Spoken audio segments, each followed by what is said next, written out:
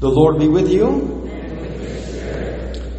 A reading from the Holy Gospel according to St. John.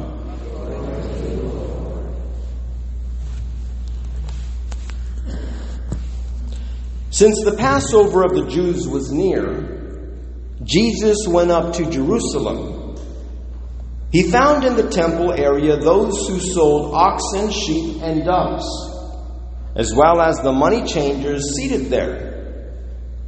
He made a whip out of cords and drove them all out of the temple area with the sheep and oxen, and filled the coins of the money changers, and overturned their tables.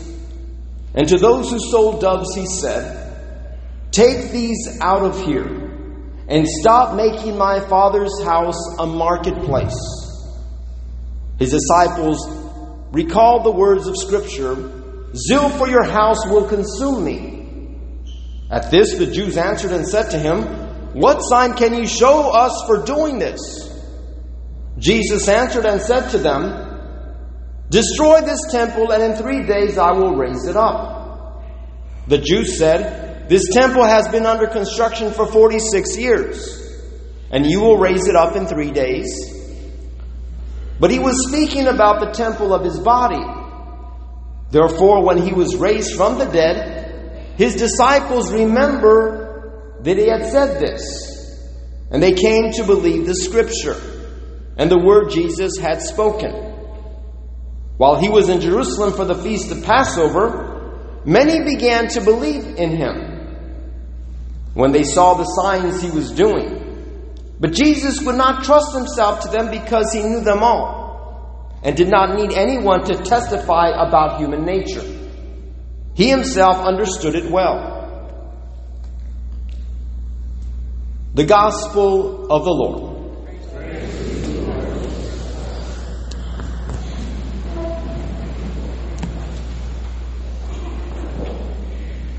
Last week, we began our parish fair for Holy Ghost Church.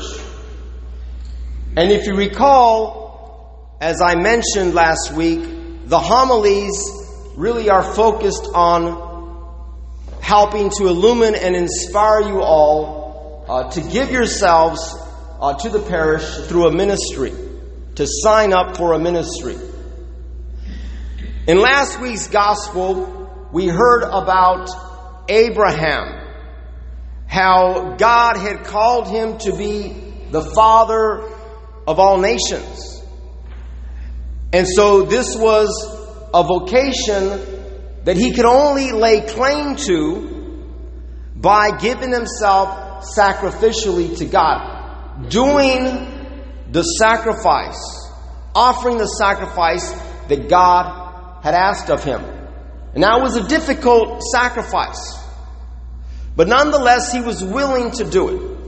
And it is only by doing so that he could eventually become the father of all nations. And then we heard the gospel about how Jesus ascended up that mountain, and how that ascent represents the maturation in Christ to which we are called. And that maturation, ascending that holy mountain, we can only do that if we are willing to make that sacrifice that Abraham made, to give ourselves fully to God. Today, the homily is going to be focused on something else. Today, I want to focus on the obstacles that get in the way from us being able to ascend that holy mountain of God. In the gospel today, we hear about Jesus entering the temple on the Sabbath. And we hear in the first reading how the Sabbath is God's holy day. And he says, "Do not have false gods before me. Do not create idols for yourselves, but make my day, my Sabbath day, holy. Sanctify that day by making me your first and greatest love," God says to the Israelites. And he tells them the various ways in which they can fall into a kind of idolatry by creating false gods for themselves. When we examine our hearts, we have to be willing to ask the question, have we created false gods for ourselves? Have we made idols for ourselves? Intellectually, we profess our faith in the Father, the Son, and the Holy Spirit. We believe the true faith intellectually. At the same time, St. Thomas Aquinas tells us that even though we have the right faith, we have the true faith, we can become guilty of a kind of idolatry. It's not an intellectual idolatry, but it is a practical idolatry in how we live our lives. And so when we examine our hearts, we can ask the question, what is our greatest love? What is the most important thing in our life? What is the thing that we invest our resources, our time, our energy into more than anything else? Because what St. Thomas tells us is that although we may intellectually believe in the true God, we may be living our lives in such a way that we do not give Him the honor that is due Him, but rather the thing that we love most, the thing that we invest ourselves in the most, becomes a kind of God for us, a false God, an idol. And certainly in the first reading today, those false gods, those idols, they prevent us from ascending the holy mountain of God. Those are obstacles for us. And I want to use a very practical example that I see on a daily basis as a priest. And that is, we have many parents that sign up their children for not one, in many cases not even two, but sometimes even 3 extracurricular activities. It could be dance, it could be baseball, it could be any number of kind of hobbies. And those things in themselves are not bad. Those are good things. I loved playing sports as a child. But always I was called to do that by my family in such a way that did not detract from God, the greatest good, our greatest love. Because in a very real way, sports and dance and cheer and all of these things, as good as they are, they can become the most important thing in the lives of our children. And that becomes a malformation. We gradually malform our children to intellectually think and to live morally in such a way that their time, their energy, their resources are directed not first and foremost to the living and true God, but to things that are not God. And to that extent, those things then become a kind of idol in the lives of our children. We don't intend that. We truly want our children to love the Father, the Son, and the Holy Spirit. We want them to receive all the sacraments. We want them to live holy lives. But brothers and sisters, there comes a point in time when the parents or even the grandparents must take a stand for God and must say, one extracurricular activity is sufficient for the child. Because when we start to load all of these things up on the schedules of our children, what happens?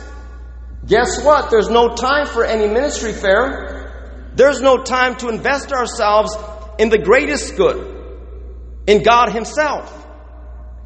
Every single person in this parish should be thinking about how can I serve this parish of Holy Ghost ministerially, without exception.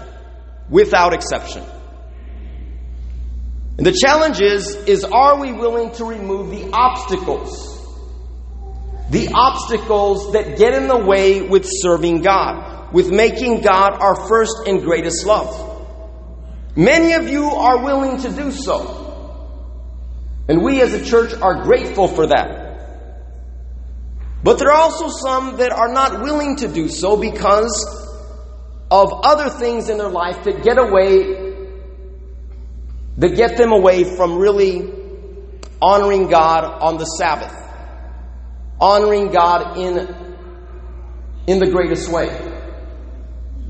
Today, Jesus, when he enters that holy temple, he sees that many people have made the temple, his Father's house, into a marketplace, into a den of thieves. They have made money.